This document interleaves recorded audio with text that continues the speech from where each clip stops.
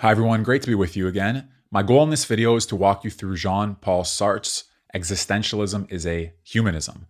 In part, this is so that we can move to Heidegger's letter on humanism with a little bit of background. First of all, you see, my purpose here is to offer a defense of existentialism against several reproaches that have been laid against it. And in the following paragraphs, Sartre mentions the specific reproaches that have been laid against it, namely that it's a kind of quietism, meaning that there's no action, no effective action. It's just a contemplative philosophy.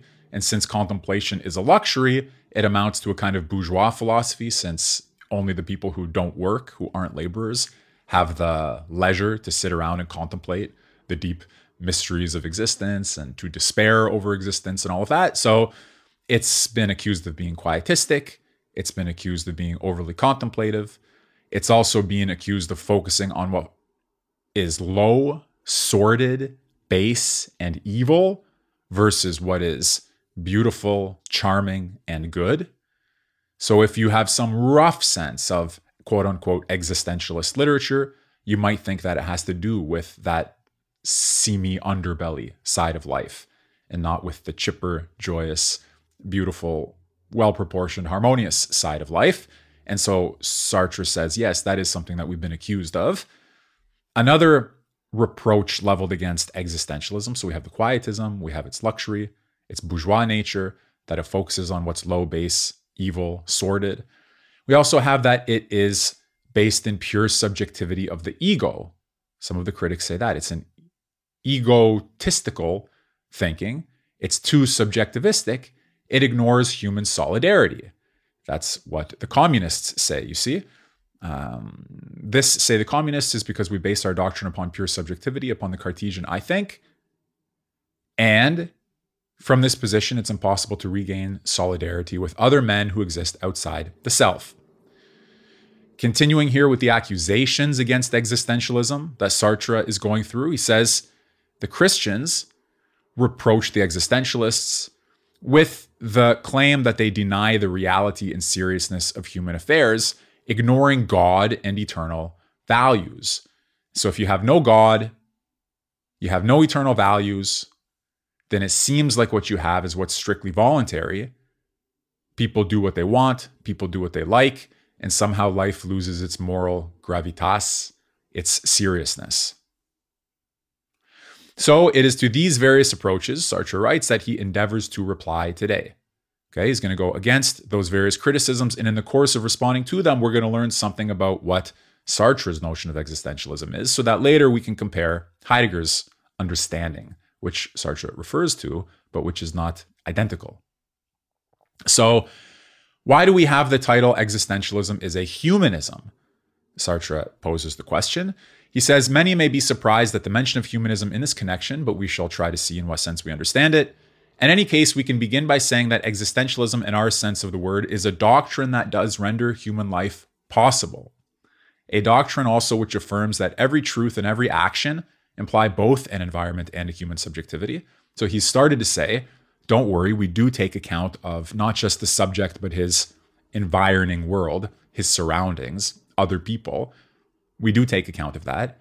And it doesn't culminate in a despairing destruction of human life. Quite to the contrary, it renders human life possible. Here he's just saying it. We don't know yet how it does so. And when it comes to the evil side of human life, Sartre says, no, not at all. In fact, you're going to see that we are not focused on evil. We're focused on freedom and responsibility. What you do with that freedom and responsibility, that's a separate question. Now, there's a kind of notion that you have to be focused on beauty, truth, and morality because the true, the good, and the beautiful are eternal values or are universal principles or are something like transcendental horizons of human existence that we must strive for truth, beauty, and morality, the true, the beautiful, and the good. But we're going to see that Sartre denies that there are any a priori principles of the good separately from free human action. And so it doesn't mean that if you reject the good, the true, and the beautiful, you get their opposites, the bad, the false, and the ugly. It means that you are free. What you do with your freedom is a separate question. So he takes a step back next and says, well, look, what is existentialism? What do we mean when we use the phrase? The phrase is used in a popular sense to mean this or that. As he puts it here, it's become fashionable. People cheerfully declare that this musician or that painter is an existentialist. It's so loosely applied to many things that it no longer means anything at all. And yet, it can be easily defined. So how does Sartre define it? We're going to see that for Sartre, existentialism consists of the simple formula that existence comes before essence. Existence precedes essence. Clarifies, we must begin from the subjective. Now, our task is to understand, first of all, as you see on the screen, so there are two kinds of existentialists, Christian existentialists and atheistic existentialists. Sartre himself is an atheistic existentialist. He believes that Heidegger also is one, so he lumps himself and Heidegger in this category. And he says what all the existentialists have in common, certainly what the atheistic existentialists have in common, is that they believe existence precedes essence. So let's try to make sense of that. We do it by contrast with the notion of manufacturing or producing something. If you manufacture or produce something, for example, like Sartre mentions, a book or a knife, the artisan has a conception of the thing that he's producing, and he produces in accordance with his conception, as it were with his blueprint, or with the idea that he has of what it is that he's producing. So when you are producing an artifact, when you're manufacturing something, when you are creating in this sense, the notion comes before the final product. The blueprint is there even before the house is built. The idea of the knife is present before actually the knife is produced.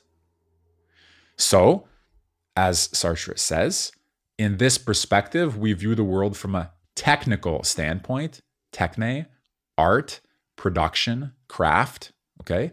You have the idea of something and then you bring it into being by producing it. And therefore, we can say, as you see on the bottom of the screen, that production precedes essence. Production precedes existence. First the idea, then its implementation. First the blueprint, then the building. You can take that technical standpoint, that perspective of production, of the artisan, of the creator, and you can use it to think about God as the creator.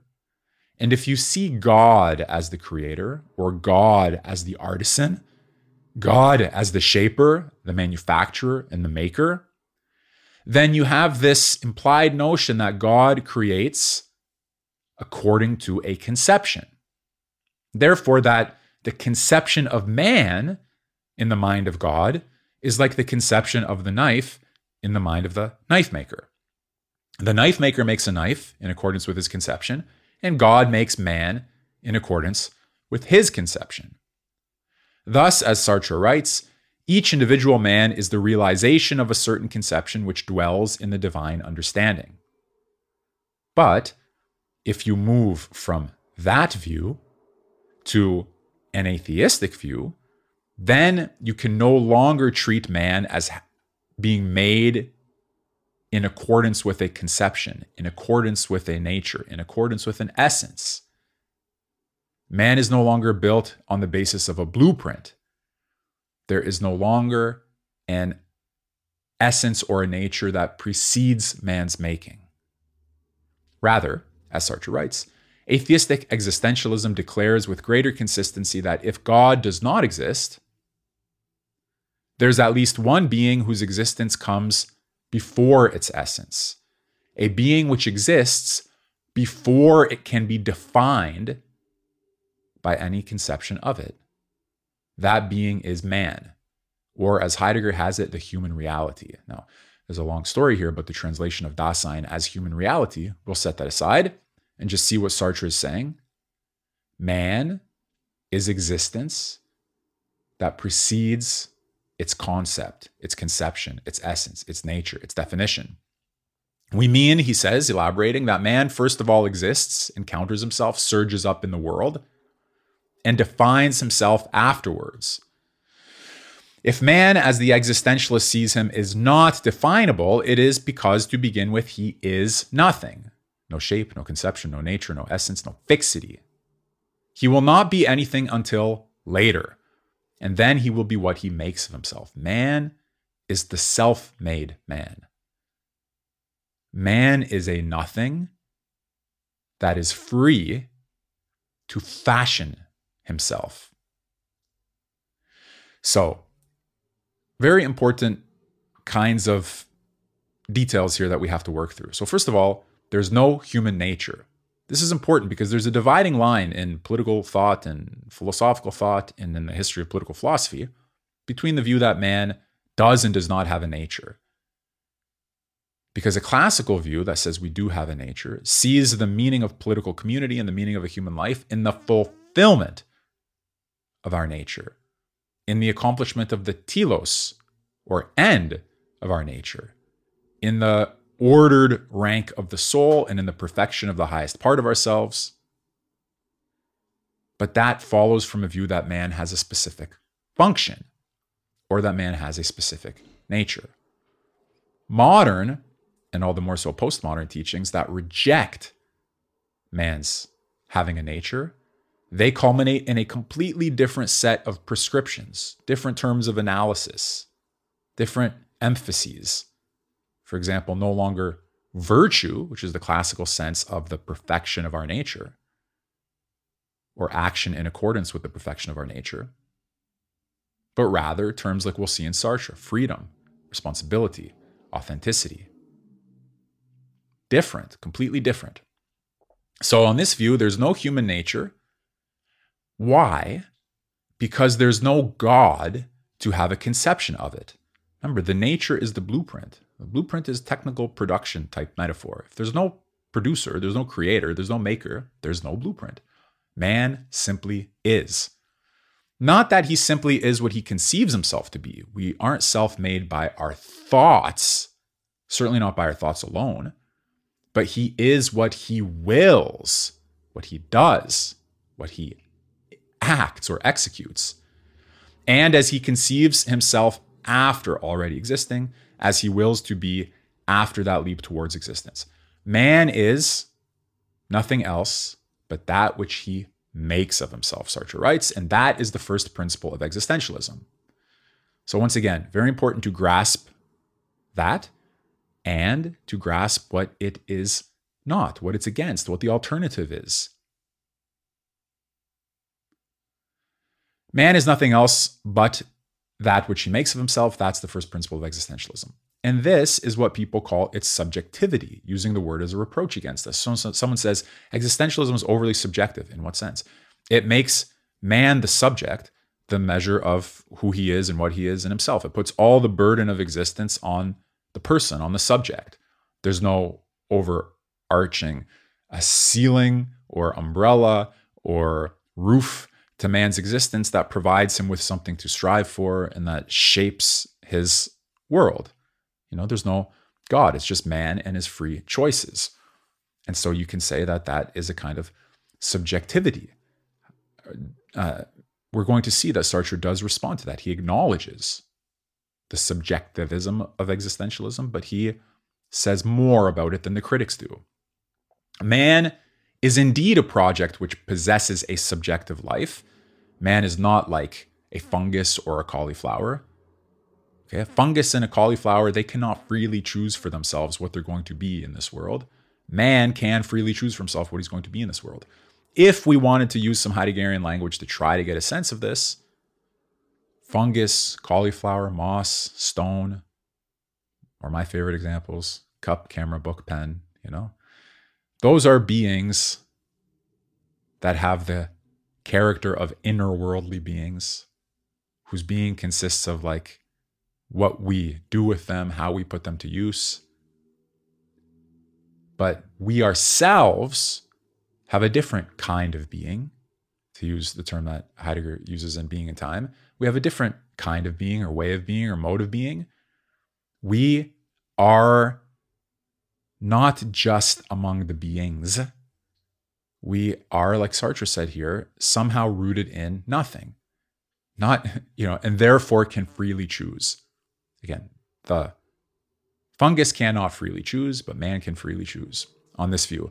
So in that sense, our ability to choose freely, our ability not to be constrained in the same way that like fungus or a rock is constrained, that has to do with our subjectivity. Not everything that is possesses subjective life.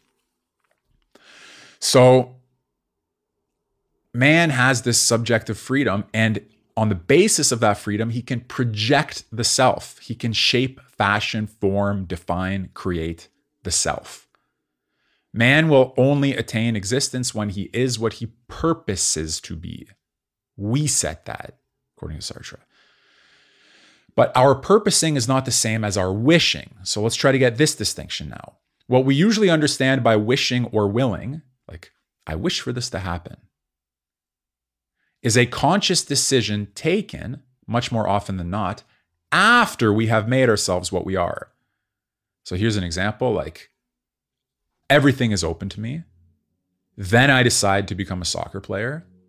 And then I wish or I will or I want that I win the championship. But it's on the basis of the constituted identity of the soccer player that I now wish, want, and will to win the championship. So the wish, want, will type thing, okay, the wishing, the wanting, it can be drawn back to or traced back to a constituted identity. But that constituted identity, we trace it even further back. And that's where you have the free purpose. So that's what he's trying to distinguish here for us. Don't confuse what you want, which could be a function of your constituted identity, with the making of your constituted identity. Two qualitatively different acts, levels, realms, dimensions. Okay? As he puts it here, giving his example, I may wish to join a party, to write a book, or to marry. But in such a case, what is usually called my will is probably a manifestation of a prior and more spontaneous decision. So we have the implied invitation here as we read Sartre. Look at yourselves, look at your wants, look at your wills, look at your desires, and try to see whether you can trace them back to a prior and more spontaneous decision about who you are. If, however, it's true that existence is prior to essence, man is responsible for what he is. You weren't just born that way. You don't just have your temperament, your characteristics, your astrological sign, your innate proclivities. Yeah, you have, maybe, to some extent, more likely to do this than that. But underneath it all, you are responsible for what you are. You are responsible for what you are, according to Sartre. Is society responsible for what you are? Is God responsible for what you are? Are your parents responsible for what you are? No, you are responsible for what you are. Thus, the first effect of existentialism is that it puts every man in possession of himself as he is and places the entire responsibility for his existence squarely upon his own shoulders. And when we say that man is responsible for himself, now we move from the criticism that existentialism is merely a subjectivism that excludes the rest of the community. That's what we're going to see in a second.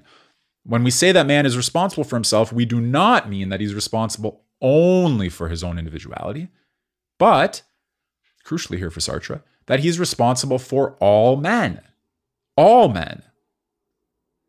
So what does subjectivism mean? Subjectivism doesn't mean that you're locked into your personal ego only, like a sort of solipsism. You collapse in on yourself like a black hole. Subjectivism means, rather, that man cannot pass beyond human subjectivity. You can't transcend man towards God. You can never get beyond human subjectivity.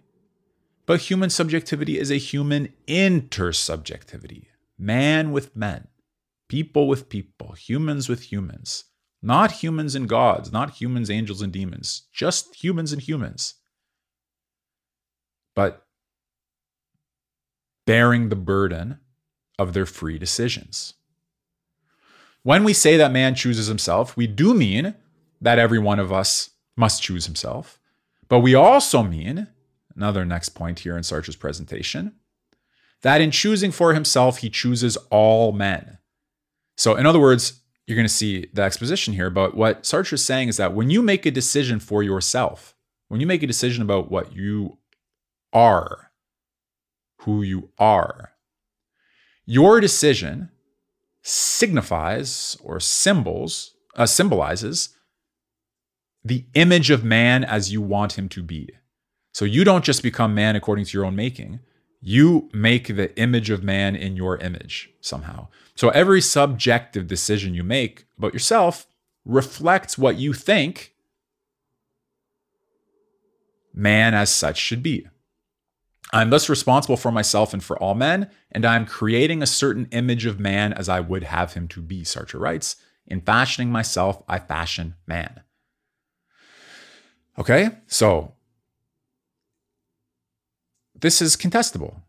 I think you may wonder, well, why isn't that the case? Maybe everyone's just free to choose for themselves, and what they choose is only for themselves. But that's not that's not Sartre's view of what existentialism is. And maybe when we see his view, we can see the sense in which he thinks existentialism is a humanism. When you make a free decision for yourself about what matters and about your identity, about your project, your purpose, your place in the world, about what matters, you commit yourself and, in principle, all of mankind to that view.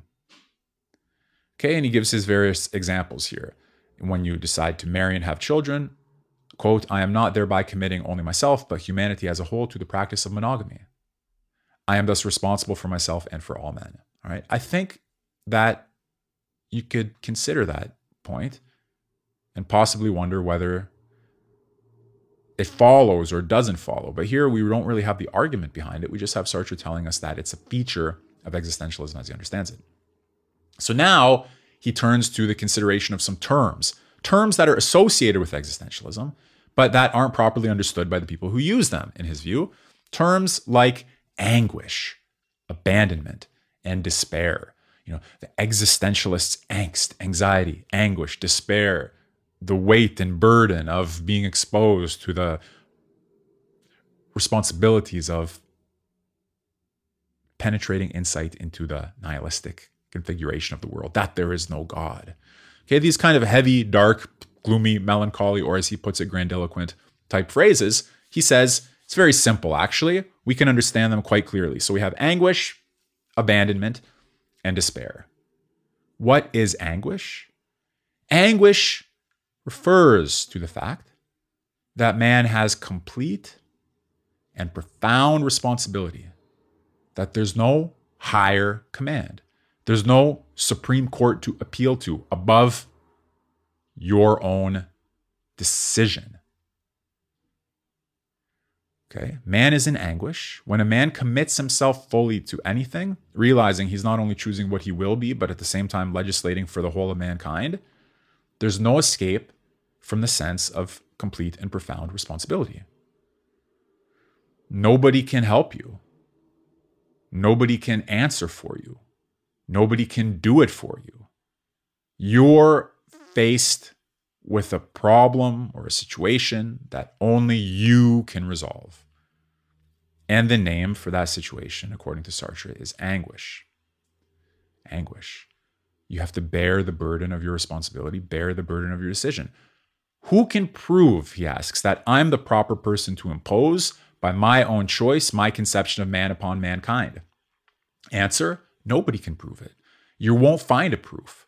There's no sign to convince you of it. And if there was a sign, there would be no one to convince you that that sign is truly a sign. If a voice speaks to me, it is still I myself who must decide whether the voice is or is not that of an angel. You see? There's no proof. There's no guarantee. Nevertheless, we are obliged at every instant to perform actions which are examples. So you have the necessity, minus the guarantee. And there's anguish as a result. Anguish that does not culminate in inaction, does not culminate in quietism. It's just the anguish of taking responsibility for your life and thereby for the life of mankind. Abandonment. What is abandonment? Abandonment means no God, no a priori good, no final rules, no calculation that can get you through decision, ultimately. And he gives here the example. Example of a student. I scroll down here to the example. Example of a student who, I won't read you all of the details, but long story short, he has a choice. His choice is to go to war or to stay with a family member who's sick and to help her to live. He fully realized that this woman lived only for him and that his disappearance or perhaps his death would plunge her into despair. So if he leaves the family member, if he leaves his mother, could be the end of her. He also realized that concretely and in fact, every action he performed on his mother's behalf would be sure of effect in the sense of aiding her to live. So if he stays with his mother, she'll live, she'll have meaning, purpose, and all of that. Whereas anything he did in order to go and fight, if he goes off to war, that would be an ambiguous action, which might vanish like water into sand and serve no purpose. So he's an option. Go to war, fight for the country, stay at home, take care of his mom. He knows if he stays at home, he can benefit his mom. And he knows that if he doesn't stay at home, it's going to be hard for her. He doesn't know that if he goes off to war, he's definitely going to help the war effort. So he's got to balance out in the concrete situation, kind of the certainties. And as a result of all of this, he finds himself confronted by two very different modes of action. The one concrete and immediate, but directed only towards one individual. Do I help my mom here and now?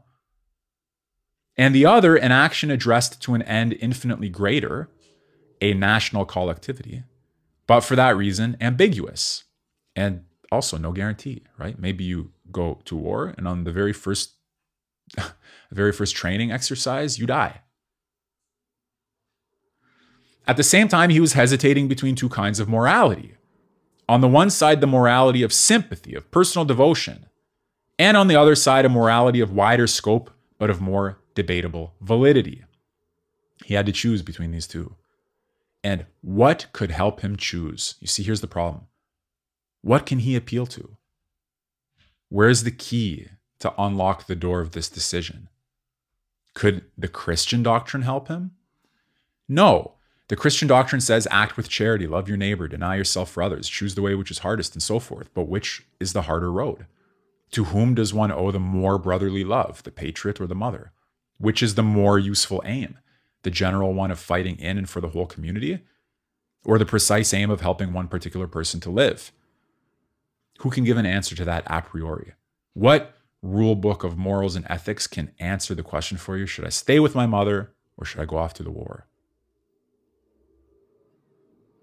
You don't get it in Kantian ethics. You don't get it in biblical ethics, in Christian ethics. According to Sartre, this is just the abandonment. You are abandoned and left to your own devices here to decide. Okay, they go together. You can see it. Abandonment and anguish. So that's the situation. That's the example that he gives, and you have to think it through. And if you do consult somebody, Sartre continues, if you do seek counsel from a priest, for example, you've selected that priest, and at bottom, you already knew more or less what he would advise. You know, have you ever had to make a decision? You need to ask one of your friends, but you kind of already know what they're going to say, and you ask them just to get confirmation of what you already know they're going to say. It's not really that you're looking for their counsel. You pick the ones who are going to tell you, sort of confirm for you what you already know there is to do or what you already recognize you have to do. That's the kind of thing Sartre's talking about here. If you're Christian, maybe you consult a priest, but what kind of priest will you consult? A priest that you already know in advance is a war resistor? A priest that you already know in advance sees war as the highest good? No rule of general morality can show you what you ought to do. No signs are vouchsafed in this world. All right? Think about that. That's the example of abandonment. The man must choose. He can't make his way out in any way. Okay? We ourselves decide our being. He bears the entire responsibility. And as I said, there's a connection. And as Sartre says, with this abandonment goes anguish. Okay? Now we have despair. Despair means that you're limited to what is within your will. They're all related, as you see. He's just clarifying, these words that seem like in some context they're used, however they're used, what do they actually mean here? Despair, the meaning is very simple. We limit ourselves to a reliance upon that which is within our wills. In other words, you despair of finding answers outside yourself. You despair of finding answers in the heavens. You despair of finding answers in the cards. You despair of finding answers outside of your will or outside of which your will could reach. And beyond the point at which your will can reach, quote, I ought to disinterest myself, for there is no God and no prevenient design which can adapt the world and all its possibilities to my will. Act without hope of some external factor. Okay? Act without hope of some external factor. So now Sartre has walked us through a little bit about the key words, key ideas of existentialism, of atheistic existentialism.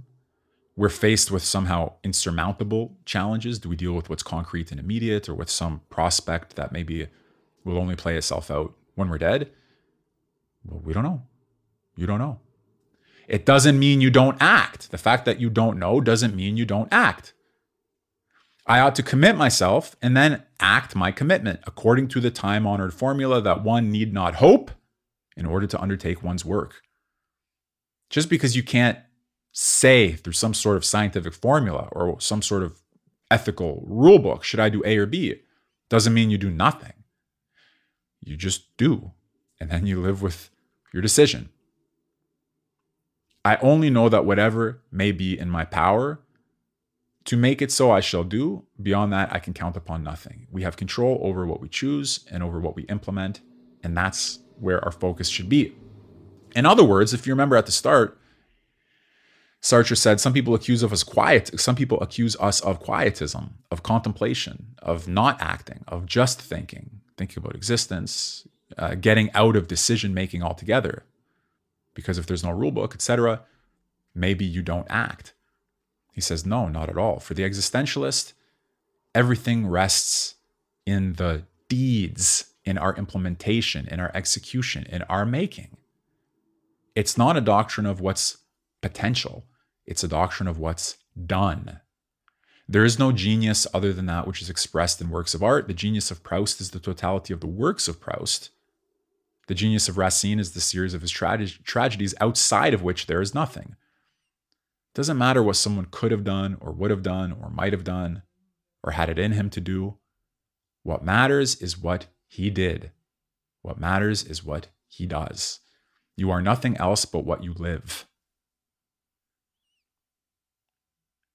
Okay? In other words, as you see him clarifying here at the bottom of the paragraph, a man is no other than a series of undertakings. That he is the sum, the organization, the set of relations that constitute these undertakings. So far from being a quietism, it's a philosophy of action. What about its pessimism? Is it all about, the more ordinary version of despair, hopelessness, everything's terrible, might as well go kill yourself? No. He says what people reproach us with is not, after all, our pessimism, but the sternness of our optimism. If you are what you make of yourself, then you're not bound by or stuck to or condemned to a bad fate. You're not trapped by your temperament or by your circumstances. In all respects, you are always in principle free. That is a kind of optimism because you're free to make yourself, to give up what's not working, to take on what's better or an improvement or what you want or what would improve your life. In other words, atheistic existentialism for Sartre is an optimistic view of what's possible for man as a free being who takes responsibility for his own existence onto his shoulders and acts for himself and for all mankind. Absolutely not a pessimistic view inherently. Okay? So now he turns from having responded to the pessimism argument, from having responded to the quietism argument, from having responded to the evil or base type argument. Now he turns to the subjectivity. We've already said a little bit about it. We said that we don't have reliance on anything other than ourselves, and that when we choose for ourselves, we also choose as a model for man. That's there. But there's some other things in this section that I think are nice, and I just want to cover with you. They're also important for understanding the difference between Sartre and Heidegger. Because, for example, Sartre and Heidegger certainly have a different attitude towards Descartes. So here we see that Sartre says, we want to base our teaching upon the truth. Atheistic existentialism is interested in the truth. It's not a kind of Nietzschean rejection of the truth for the sake of what we can artistically make of our lives. This is not an exposition on Nietzsche. I'm mentioning that in passing. It's not a rejection of the truth. We seek to base our teaching upon the truth. He wants atheistic existentialism to be well-founded. What is the foundation? What is the truth that lies at the heart of atheistic existentialism according to Sartre's presentation? I think, therefore I am. The absolute truth of consciousness as it attains to itself. Every theory which begins with man outside this moment of self-attainment is a theory which suppresses the truth. For outside of the Cartesian cogito, this Cartesian self-consciousness, all objects are no more than probable, and any doctrine of probabilities which is not attached to a truth will crumble into nothing. In order to define the probable, one must possess the true. Before there can be any truth whatever, there must be an absolute truth, and there is such a truth which is simple, easily attained, and within the reach of everybody. It consists in one's immediate sense of oneself. Now, of all of the passages that we've seen so far in this particular essay, or this particular lecture, probably this is the one where we could, if we wanted to, really zero in and say, aha, Sartre takes Descartes, Heidegger does not. Sartre goes to consciousness, Heidegger does not. Sartre has a specific notion of truth here, but Heidegger writes about the essence of truth in a completely different way. And we would start to build on the basis of this passage in particular, I think, the radical disjunction between Sartrean existentialism and Heidegger's thought. But let's continue first in Sartre's exposition, and again, we'll save the Heidegger for his lecture on humanism in a separate video. So, atheistic existentialism is founded on the truth of Cartesian self-consciousness. In the second place, this theory alone, Descartes', is compatible with the dignity of man. It's the only one which does not make man into an object. We don't treat man as a material being. We don't treat man in the same series of things as cup, camera, phone, pen, paper, fungus. All kinds of materialism lead one to treat every man, including oneself, as an object. That is, as a set of predetermined relations in no way different from the patterns of qualities and phenomena which constitute a table or a chair or a stone. But existentialism is a humanism. We want to see what's distinctly so about the human case, that the human is not just an object like everything else. And for Sartre, that consists of our subjectivity, our self-consciousness in the Cartesian sense. Okay? Very important, because Heidegger's answer is completely different. Not unrelated, but completely different. Remember, our self-consciousness carries with it a consciousness of others. In some sense, we have here a Husserlian twist, if you've ever had a chance to study Husserl's transcendental intersubjectivity. Don't need to go there, but a Husserlian twist, because our subjectivity brings with it cognizance of, consciousness of, the subjectivity of other humans. Therefore, we find ourselves in a world of intersubjectivity, not of a solipsism. It is in this world that man has to decide what he is and what others are. Now, we have a shift here in the argument. This is another important point to bring out. There's no human nature, as we saw. There's no human essence, as we saw, because there's no human maker besides the human. And yet, even though there's no universal essence that can be called the human nature, there's nevertheless a human universality of condition. Condition. Not nature, but condition. Let's try to see whether we can understand this. Let's see what Sartre has to say about this. What never vary, whether you're a slave in a pagan society, or whether you're a feudal baron, or whether you're a proletarian, are the necessities of being in the world, of having to labor and to die there. These limitations are neither subjective nor objective. Rather, there's both a subjective and objective aspect to them. Objective because we meet with them everywhere and they're everywhere recognizable. Everybody works, everybody dies. And subjective because they're lived and are nothing if man does not live them, if he doesn't freely determine himself in existence in relation to them. Everybody dies. How do you conduct yourself towards your mortality? Everybody works. How do you conduct yourself towards your labor, towards your need? And diverse though man's purpose may be, at least none of them is wholly foreign to me, since every human purpose presents itself as an attempt either to surpass these limitations or to widen them or to deny or to accommodate oneself to them. So in principle, you understand, you do, the range of human possibilities because they're all answers to not our nature, but our condition, that we must work and that we must die. And you too must work and you too must die.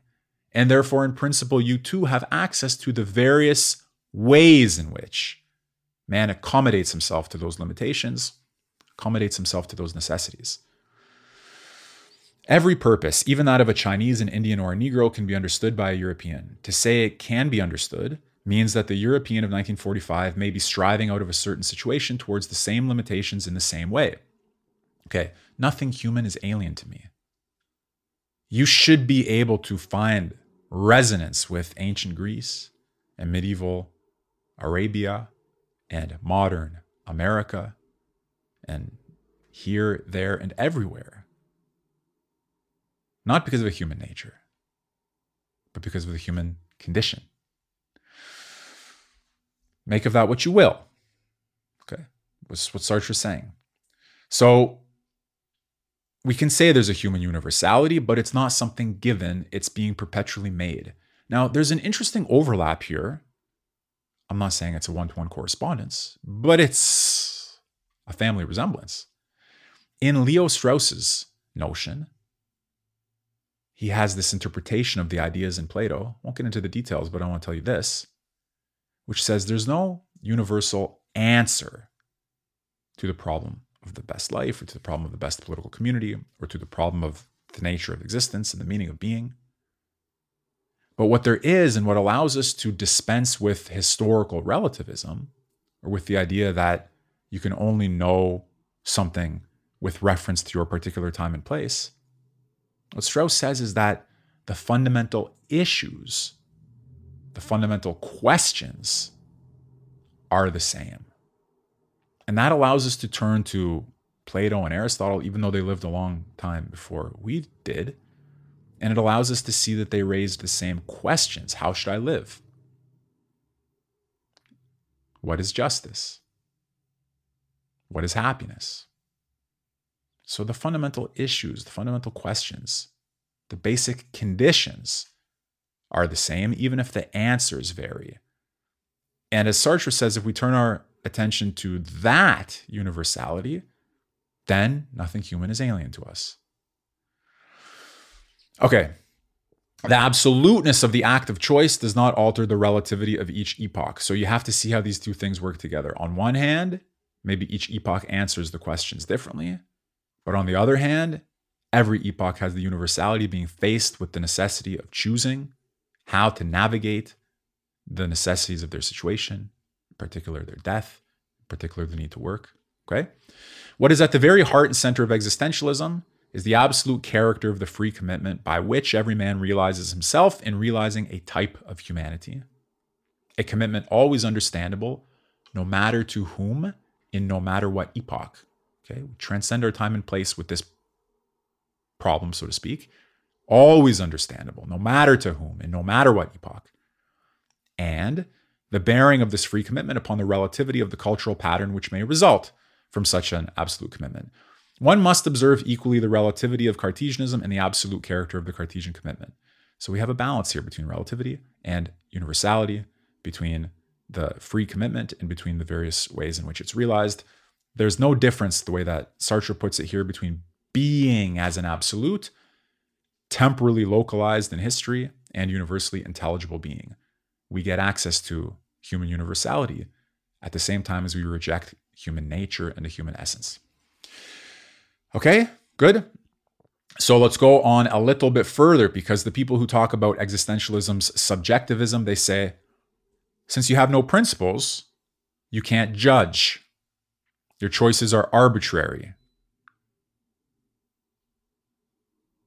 Maybe I choose cannibalism. Maybe I choose to be a psycho murderer. If there are no principles, if there's no God, if everything's permitted, then what do you do? So the criticisms of existentialism, they go there. They say that everything's on the table if there's no God. Everything's on the table if there are no rules. And Sartre says that these are not serious objections. Because, first of all, you always choose. That's right.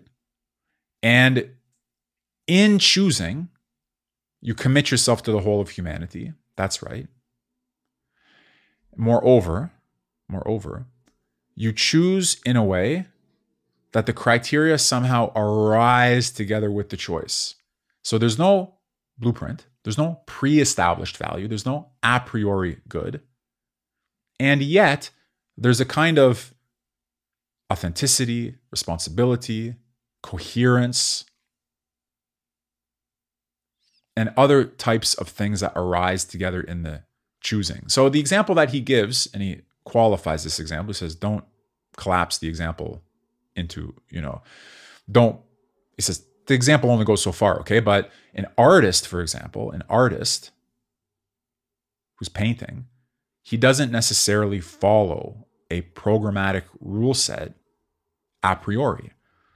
Does one ever ask what is the picture that he ought to paint? As everyone knows, there's no predefined picture for him to make. The artist applies himself to the composition of a picture, and the picture that ought to be made is precisely that which he will have made. There are no aesthetic values a priori, but there are values which will appear in due course in the coherence of the picture, in the relation between the will to create and the finished work.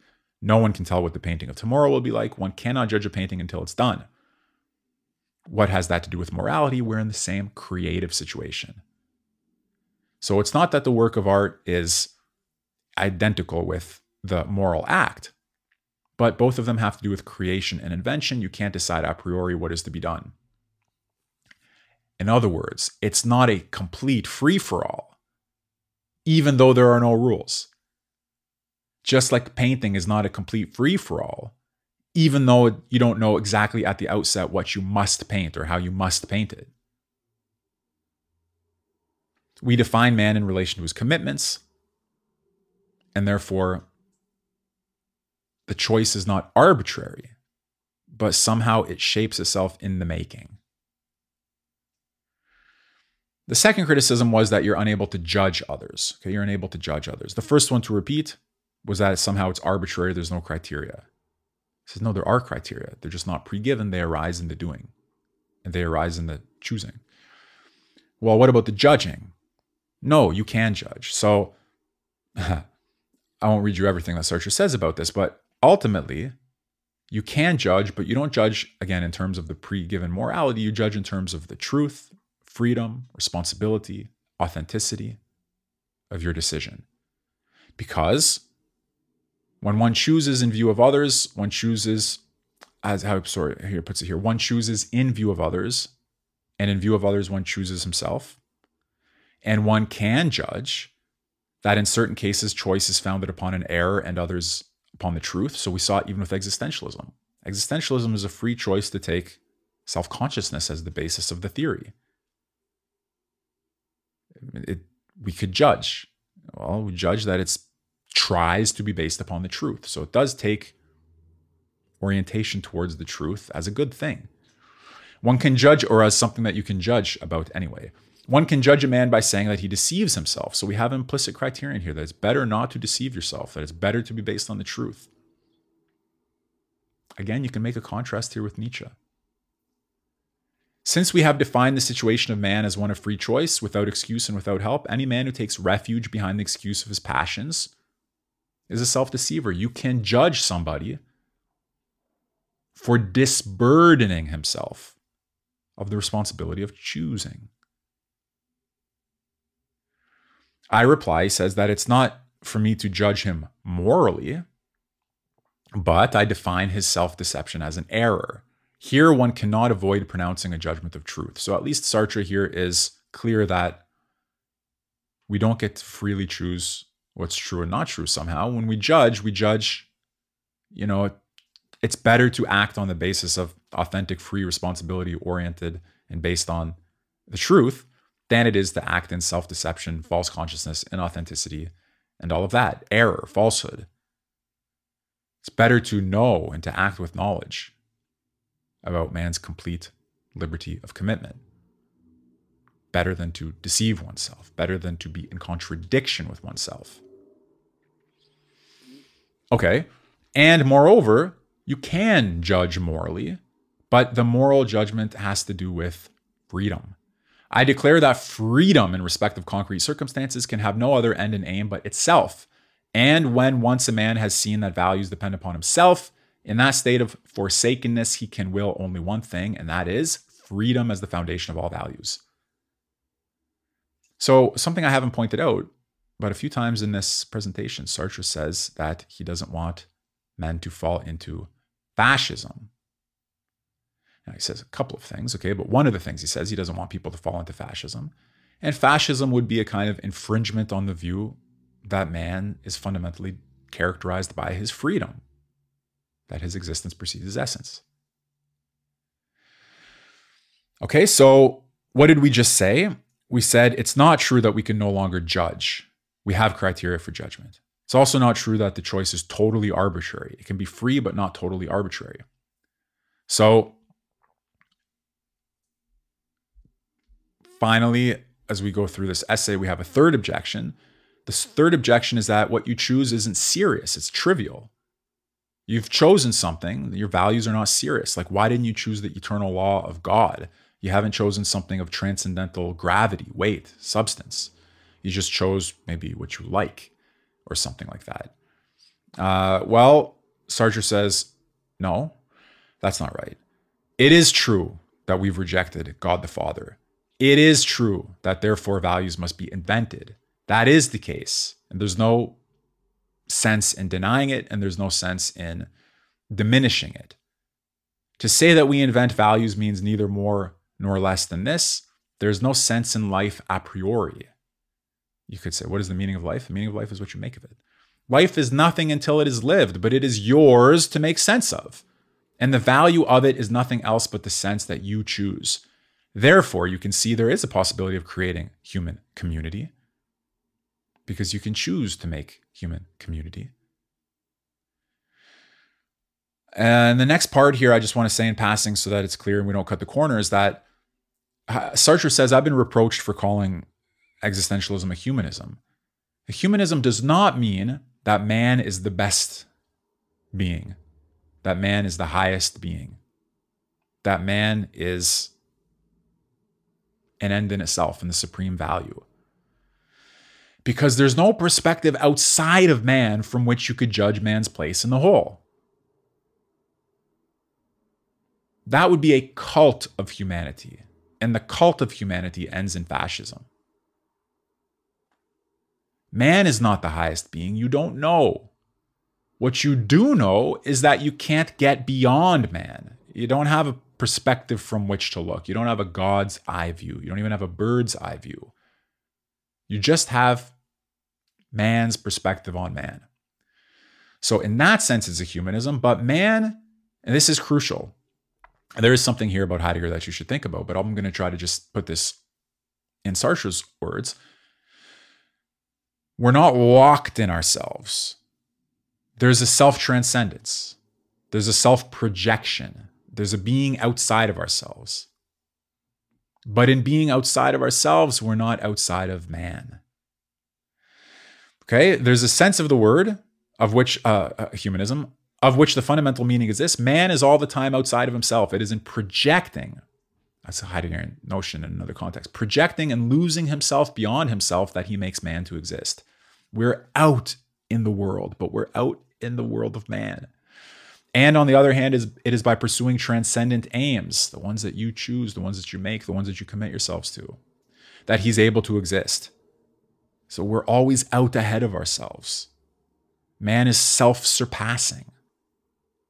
And he himself is therefore at the heart and center of his transcendence. You don't surpass yourself and leave man behind. You surpass yourself into a more rich human universe. There is no other universe except the human universe, the universe of human subjectivity. You could say you transcend your subjectivity in the direction of intersubjectivity, but not more. This relation of transcendence as constitutive of man, not in the sense that God is transcendent, but in the sense of a self-surpassing with subjectivity, it is this that we call existential humanism. Okay? So now we've come to sort of the culminating point here. Existentialism is a humanism. What is existentialism? Existence precedes essence. Sartre's existentialism is atheistic. No God, no a priori good, no moral playbook. He's overcome some objections, and he's left us here with the meaning of existentialism's humanism. There's no legislator but man. Man is abandoned to man. Man decides for man. And man seeks his freedom as man. Man can realize himself as truly human in that way. It's not an animalism because we're not just animals. It's not an objectivism because we're not objects. And it's not a theologism because there's no God. Let's just read this last paragraph together. You can see from these few reflections that nothing could be more unjust than the objections people raise against us. Existentialism is nothing else but an attempt to draw the full conclusions from a consistently atheistic position. Its intention is not in the least that of plunging men into despair. And if by despair one means, as the Christians do, any attitude of unbelief, the despair of the existentialists is something different. It's not a hopelessness in the sense that all is lost. Existentialism is not atheist in the sense that it would exhaust itself in demonstrations of the non-existence of God. It declares rather that even if God existed, that would make no difference from its point of view. Not that we believe God does exist, but we think, he says, speaking of the atheistic existential humanists, we think that the real problem is not that of his existence. What man needs is to find himself again, not leaving ourselves behind. We need to find ourselves again and to understand that nothing can save him from himself, not even a valid proof of the existence of God. So look what he's saying. Yes, we believe there's no God. But even if there were a God, even if we had a proof of the existence of God, that doesn't save you from yourself. In this sense, existentialism is optimistic. It's a doctrine of action, and it's only by self-deception, by confining their own despair with ours, that Christians can describe us as without hope. So that was Jean-Paul Sartre's essay, originally given as a lecture, called Existentialism is a Humanism, 1946. And in a subsequent video, we'll turn to Martin Heidegger's letter on humanism and see whether we can make sense of a different way of understanding humanism, Heidegger, and the problem of man, of our place in the world, of our freedom, and all the issues that Sartre has raised. I hope you got some value out of this video. Thank you for watching. See you in the next one.